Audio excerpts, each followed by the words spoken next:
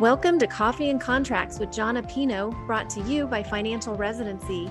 John owns Contract Diagnostics and is an expert on physician contract negotiation and compensation review. If you have an idea for a podcast or a question you would like for him to answer on one of his shows, please email podcast@financialresidency.com. Now grab your cup of Java and get ready for Coffee and Contracts with John Apino. All right, everybody. Hey, it's John again with Contract Diagnostics. Thanks, Tammy, for the introduction. This is another Coffee and Contracts for Financial Residency. Today, we're talking about evergreen contracts, or what some might call an auto-renewing agreement. So when it comes to contract term length, a lot of contracts will be for 1 year, for 2 years, or for 3 years. Sometimes a physician will say, I want a 1 year, I don't want a 3 year, I want a 5 year, I don't want a 1 year. Sometimes it doesn't matter because, again, most contracts, 97% of them have no cause termination. So 60, 90, or 120 days, either party can terminate at any time. So having a 1, 2, or 3 term length maybe isn't something to notice.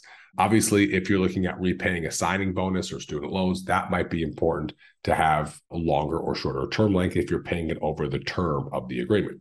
If you've got a guaranteed salary, term length might matter. But as far as an auto-renewing contract, whether it's a 1 year auto-renewing contract, a 2 year auto-renewing contract, a 3 year, et cetera, it doesn't matter. Sometimes, for the most part, for auto-renewing contracts, they just continue to renew in perpetuity over and over and over on themselves. Now, things could change. You might have a compensation plan year 1 and 2 in a 3 year contract. Year 3, you kick off the compensation plan. It's automatically renewing, but it doesn't mean that the terms remain the same because now you're rolling on to the compensation plan, which the contract may or may not be detailed about. Sometimes there's great benefits to automatically renewing contracts. They don't need to be negotiated. You don't have to go in every other year and sign a new piece of paper or renegotiate or have that conversation. It's easier for the employer because they can hire good people, get them set up, and hopefully they're set and they don't have to revisit and have renegotiations with every employee every 1 or 2 or 3 years. Now, some of the rough things about evergreen contracts is just that. You get stuck in a position that you like, but you don't have any bumps in pay. There isn't that reason to go in and raise your hand and say, hey, I'd like to talk about my compensation. I'd like to negotiate for more pay. So unfortunately, evergreen contract, a lot of physicians settle in, they get comfortable, and they don't have that conversation on pay. And so it's one of those things that if you do have an auto-renewing contract, which the vast majority are, it doesn't mean that you shouldn't, raise your hand every other year, go in and talk about compensation. It doesn't mean that you should let 6 years go by without talking about updating your terms. If they do put something in front of you every year, every other year, that's an update. Maybe it's amendment, not the whole contract's changing, just a section of it. They're putting that in place to modify something.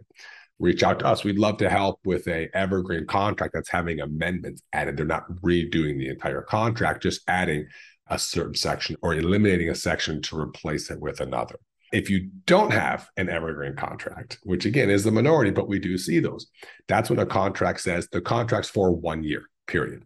Where an evergreen contract states the contract's for 1 year or 2 or 3, and it automatically renews every year thereafter for another year or 2 or 3, unless either party gives 90 days notice. Now, if you don't have if you don't have a auto-renewing contract, it's important to have something in the contract that says, on this day, we're going to talk about pay.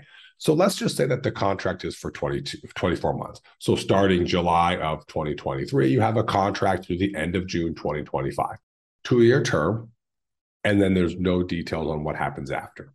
It'd be a good idea to get something in the contract that says 120 days prior to this day, they'll inform you on what their intent is. They'll issue you a offer letter or a renegotiation.